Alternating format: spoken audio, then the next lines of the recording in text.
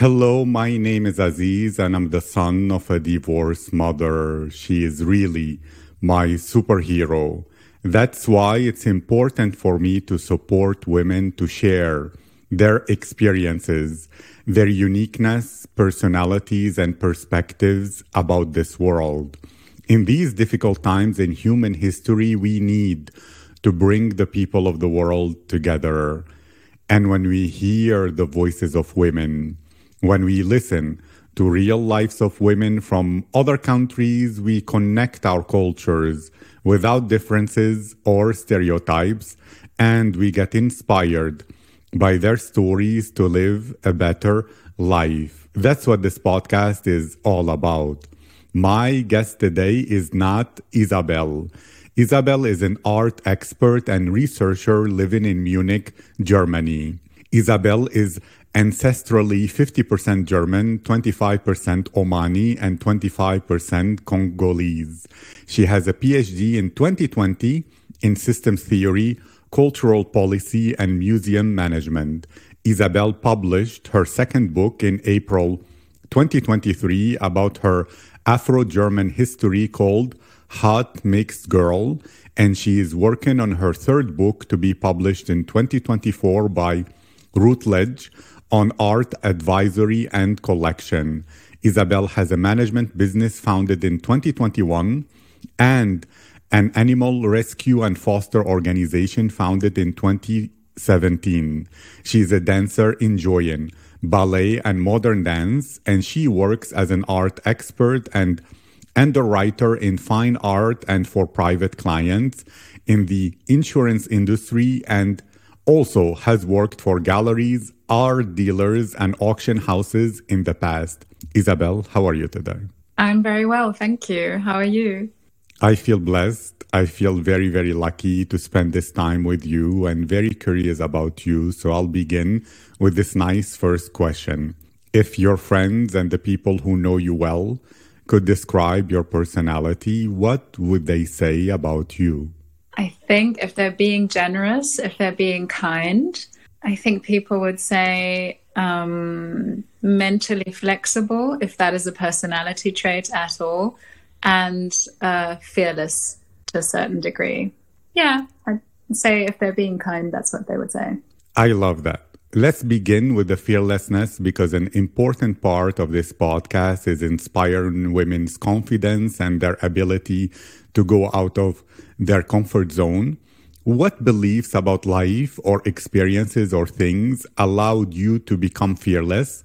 And how can other women learn from that to find their fearlessness? So I think it's more born out of a necessity, in that I kind of had to be fearless in many ways because of the circumstances that I was born into, that I lived in, because I always, being like a mixed race person in Germany, I always stood out a lot, and I was always a little bit, like sticking out like a sore thumb. So you can't really hide. You can't be inconspicuous. You can't really get away with anything. Like, you always have to be incredibly courageous, and people are going to look at you and everyone's going to talk, and you kind of just have to live with that knowledge and that awareness. So that in a way forces you to become at least somewhat comfortable functioning outside of your comfort zone. So I'm not saying it's a fun experience. I wouldn't recommend it to anyone, but at least for me, I think in a way it also has helped me become who I am. Thank you. And I'm happy that it helped you become better rather than feel bitter. At the same time, what are the ramifications of that? Do you feel like you're someone who has been somehow uprooted, that you grew up without the sense of community that would be to someone who looked local or looked like everyone else, and you were forced into extreme individualism from the beginning? Or how did it affect you? How did you sense it as someone who grew up in Germany, while if you grew up in the Arabic world or somewhere like that, you look like you blend in more? Maybe at first I would blend in more, but I think just my family history is so scattered all over the planet. I would always be a bit different from everybody else. So in a way, I've been quite integrated into my community that I grew up in, even though it was like predominantly white and German. So a lot of my friends and family are white and German, but at the same time, there's always been like a certain level of alienation or detachment where I kind of always had to make an exception for myself. It makes it, on the upside, difficult to compare yourself. So that is good for your confidence, because you just realize there's really no point in comparing, especially when women talk about how they feel about their bodies.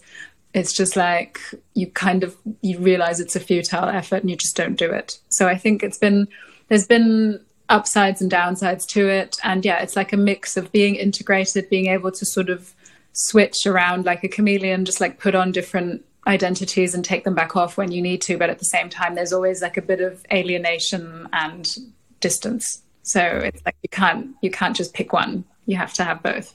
Thank you. And you mentioning that you have different identities you can put on and switch them off, etc.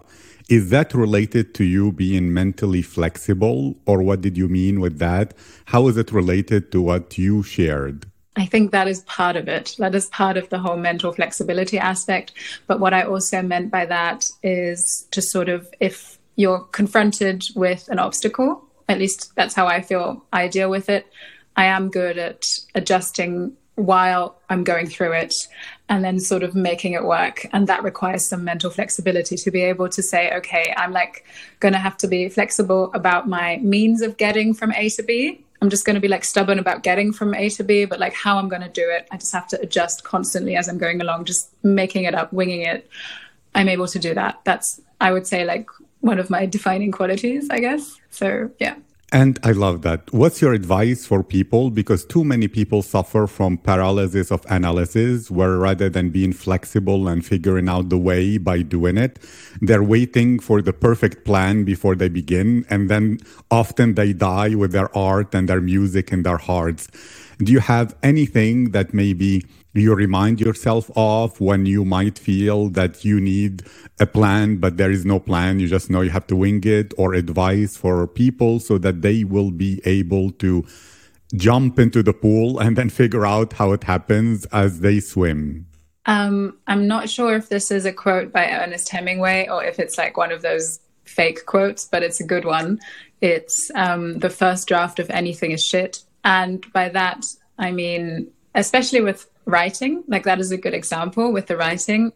You kind of have to be okay with the idea that when you first start doing something, it's not going to be perfect. You don't want anyone to see it or read it. And the same way, if you decide to like deep clean your home and declutter, it's going to look worse before it looks better. Like it's going to be chaotic. And with many things that I'm working on, at first, it just looks like, yeah, absolute chaos. Like, what is she doing? And then in the end, it does come together. And you have to be okay with sort of being shit at something when you first start, taking a while to figure it out, just because otherwise there is that paralysis when people want to write something and they want immediately, when sort of things, the words come to the page or to the screen, they want it to be perfect in the version that is then going to be out there in the world, when really you have to realize the version that you're going to create is going to go through 10 different revisions before it's actually ready.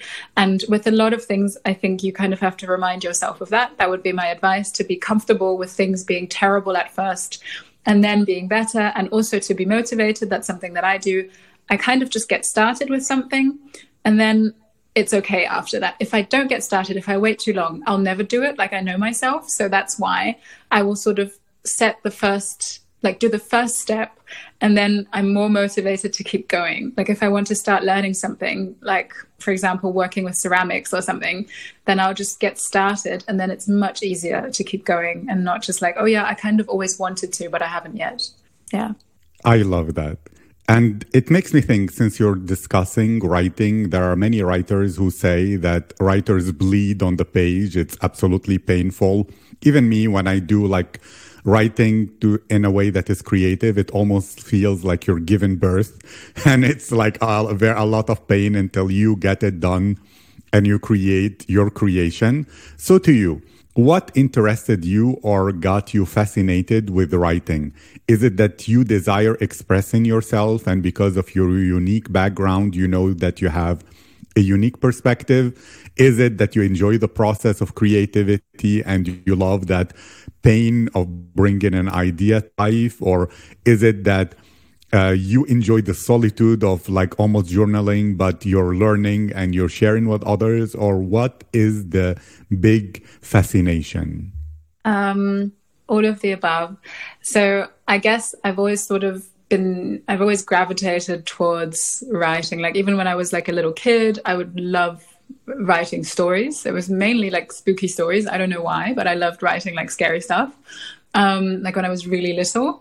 And then during my first years of uni, I would write essays, like cultural commentary essays, just for fun and publish them online. And it was really just because I love organizing my thoughts, but in a way that then will help other people ideally understand something as well. So it's like, it's not entirely self-centered, but in a way it is just like the organizing my thoughts thing.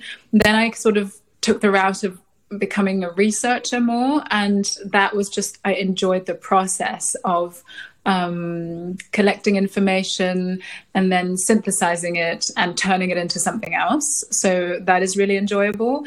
And then with my second book, that was a bit more personal. Like it was also, it's quite research focused, but there's a lot of personal commentary in there and a lot of stories about myself and my life.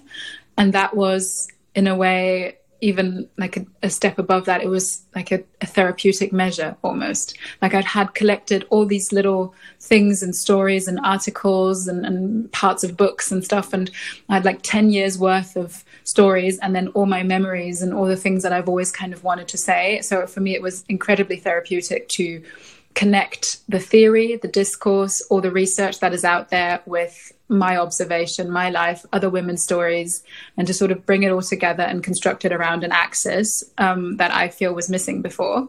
So it's also, again, quite self-serving in that I organized my thoughts, but also because I felt some people might actually benefit from it when they read it and they're like, this is great because it does establish connections that they might not have seen before.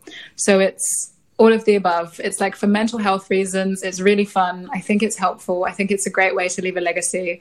And also it's quite luxurious to have the time to write and sort of the peace of mind. So if I ever find myself on vacation in like a beautiful place and I can take some time out of my day to write, I feel like everything is good in life. So, yeah. That's a wonderful answer. And it makes me think, as a researcher, and you said that the book is able to connect things for the audience or the readers in a way they wouldn't have connected otherwise. Well, the topic of the day is AI.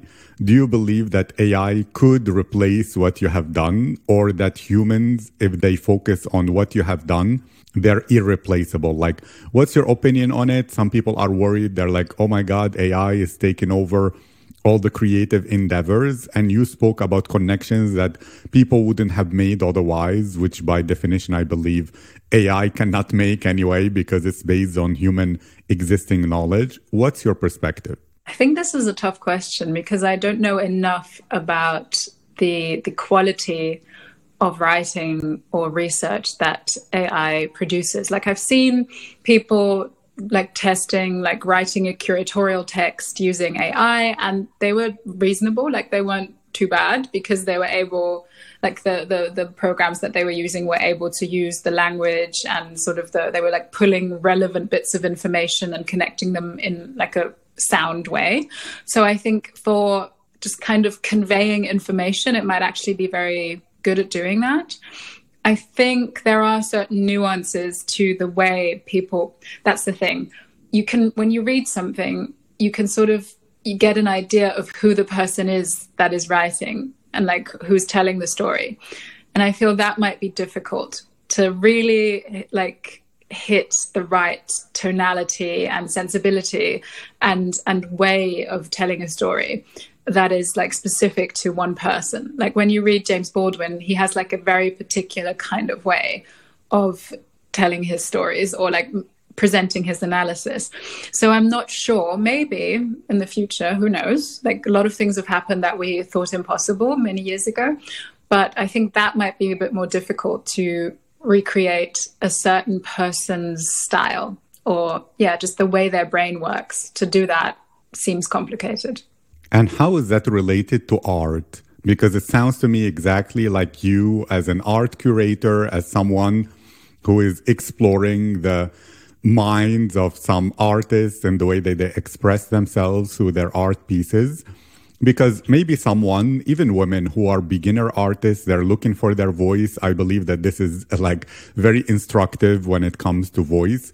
So what made you interested in art? How is art related to what you said right now? And why dedicate your life fully to art more than anything else in this world? Okay, I'm going to give this answer like in different parts because those were like a lot of questions like all wrapped into one. The first thing, like how I became interested in art in conjunction with why I decided to sort of dedicate my life to it, or rather sort of, just structure all my activity around it. It's always, once again, same with writing, been something that I've always loved to do myself, like even as a small child. And I grew up, I guess I was lucky in a family where that was also valued, like learning about art and also, being creative yourself and expressing yourself artistically. So I guess it always felt somewhat natural. But also, I think what I loved, and I mean, I work in the art world, the art market, also, not just like analyzing the institutional side. And I think I went to an auction, like a Sotheby's evening auction in London at one point, very early on. And I loved the circus of it. Like I loved the spectacle, the absolute insanity, like just the energy, like everything about it was so completely detached from real life.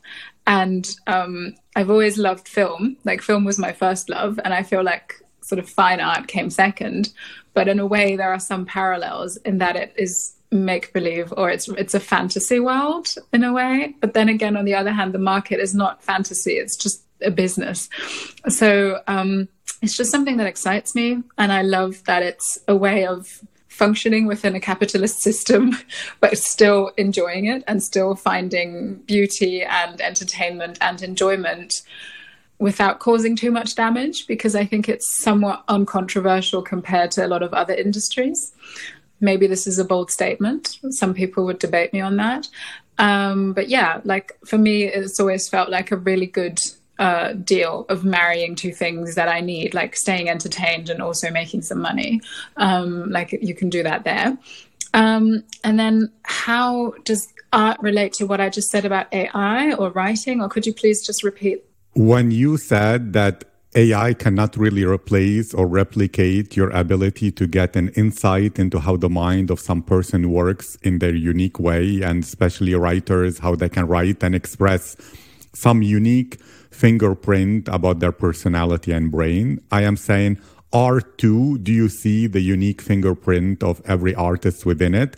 Which relates to, is that what is called like your voice as an artist? What's your advice to some women artists who are looking to find their voice? So that specifically, that part, not AI, but the part where you said every writer can express something and share part of their soul and their brain that is unique to them. I'm thinking, because this is a tough one. As a non-practicing artist, or rather I just like do it for fun, like I'm not working, like I'm not selling anything. But I know, like I've sold a lot of art in my life. If I were to give like actual advice to young women artists, I guess it depends on what their ambition is. If it's just about learning more about themselves and their practice, or if it's about turning it into a career, because I feel like there's like very cynical advice that I can give that people might not want to hear. But the art world is not super esoteric in a way. It does have a system and it follows a particular kind of logic, just a little bit different from other markets maybe. And I think it's a lot about branding. It's a lot about connections, and it's a lot about marketing and presenting yourself, and it requires a certain level of self-importance even, I feel. And that is quite different from what you might want to foreground or consider when you're more interested in learning about yourself and your practice as an artist. So really, it's like if you want to make money, at least when you're young, I feel like you have to be okay with sort of dancing to someone else's music, if that is like a client that wants to commission a work or a dealer that kind of owns your ass, versus sort of just figuring out what you want to do and create on your own without like that aspect of actually selling in mind. So I feel like it's too touchy for me to give like definitive advice. It really kind of depends on what you're going for and what is important to you as an artist, because I feel it's completely valid. I have to make that point to want to earn enough money off your art to make a good living, because it's unfair that people have this romantic idea of like the completely uncorrupted artist. What are they going to live of? You know, they have to make a living. So I think it's absolutely fine if people factor these decisions, this into their creative decisions also. I just wanted to make that point as well.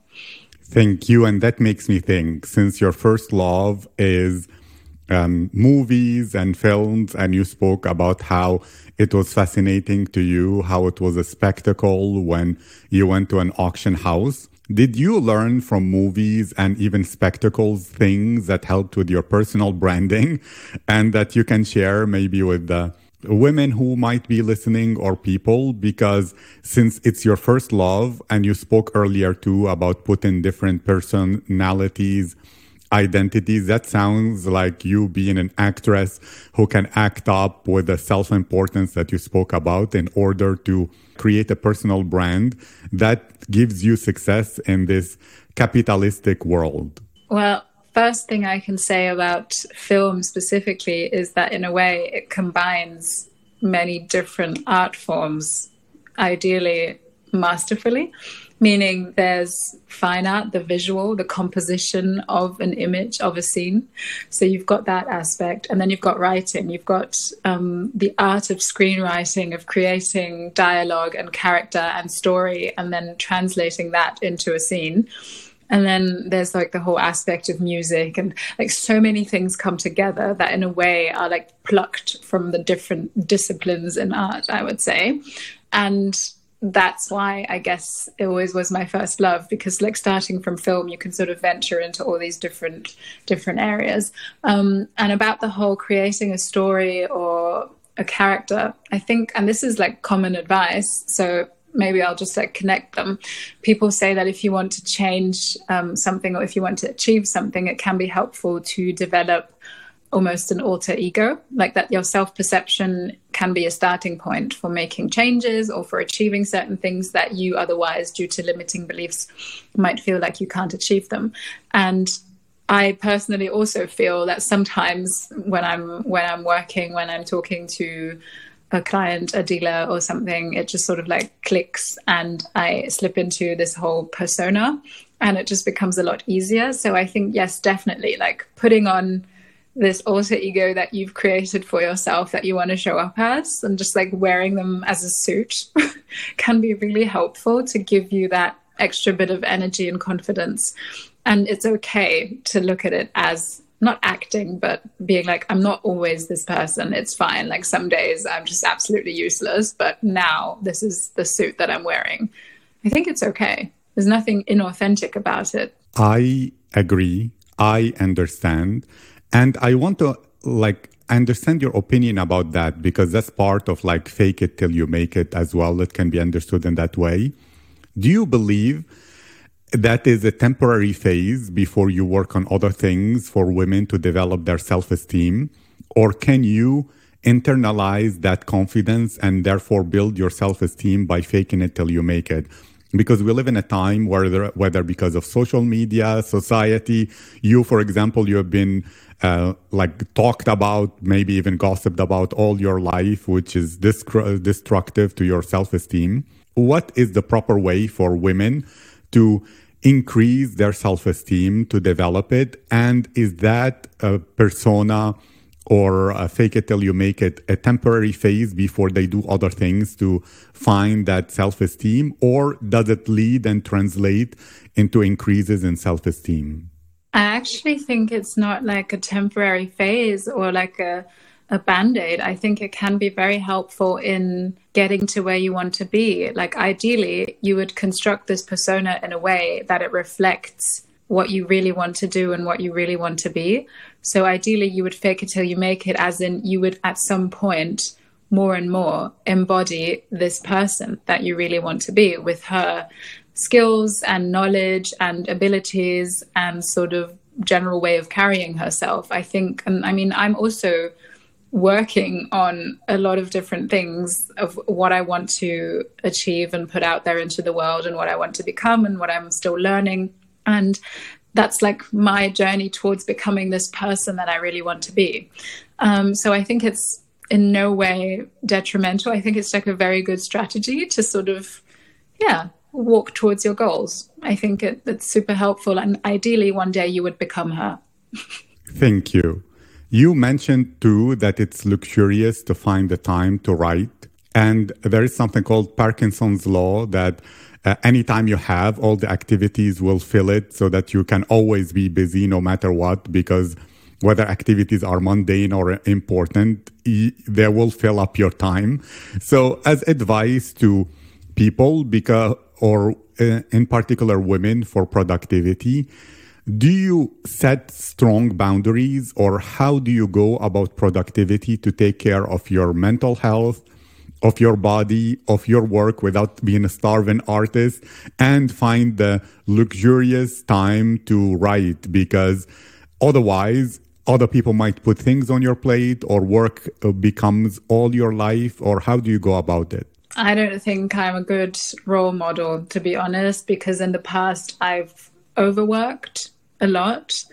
I'm working on what you just said, setting stronger boundaries and being a bit more mindful of time to rest, actual rest, and just how I structure my time and my days, because I haven't been very good at it in the past. Like, I've been very focused on outcomes and achieving outcomes. And then if that meant that I was just physically exhausted and mentally exhausted, then so be it. And now I feel like recently I've become a lot better at, just being more mindful of my resources that I have mentally and physically. So yeah, I'm not one to give advice. It's still like a huge thing that I'm working on. We all are works in progress, and in many ways, some pieces of art, because they were incomplete, that adds so much more charm and value to them rather than the already perfect ones. And to end this, I understand that you, as a writer and you involved with art, you're also a thinker. What are you thinking about these days that is important for you to add more to your life, or some insight that you wanted to share with others, or anything that is the next level of evolution in your life, whether it's an idea or a concept or a behavior or a practice that you can share with the other women? Let me think. I think one thing that has really helped me in the past, that I feel everyone should, or not should, if you don't feel you need it, then don't. But I feel like everybody can use a little of it, is, again, it's connected to fearlessness. I spent a substantial amount of time looking at things that were difficult in my life and in my past, and really going in there, even if it's absolutely terrifying and difficult and really not a pleasant experience. And I have to say, it's done so much for me. Like, I've found so much peace, and I understand myself so much better. Like, you're able to really pick apart your behavior, your patterns, the way that you react to certain things, people, situations, the way that you, the way how your mind works and how you emotionally just operate, and sort of having that courage to go through this not super fun experience. I think the reward is so great that I think you should really consider it if you have anything that you're struggling with, rather than looking for help from the outside. What's like the toughest part, but I think the most effective, is being able to really just, I guess, torture yourself through like that unsexy space where you really try to understand your inner workings and your past.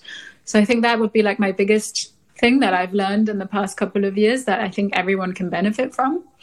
And also right now I'm thinking about how to be softer, how to give people grace, how to try and understand what they might still be struggling with, and then sort of factor that into my reaction and my perception of them, and my interactions with the world. That's something I'm working on now, to not be like super stringent, but to try and see like the human and very messy aspect of people. Yeah. I love that. Thank you so much, Isabel. It was my privilege and my honor to interview you, to share your voice, to include you in this podcast. I wish you all the success, all the evolution, all the self-development and growth that you're looking for. And thank you again for participating. Thank you for inviting me. It was lovely. It was very much fun.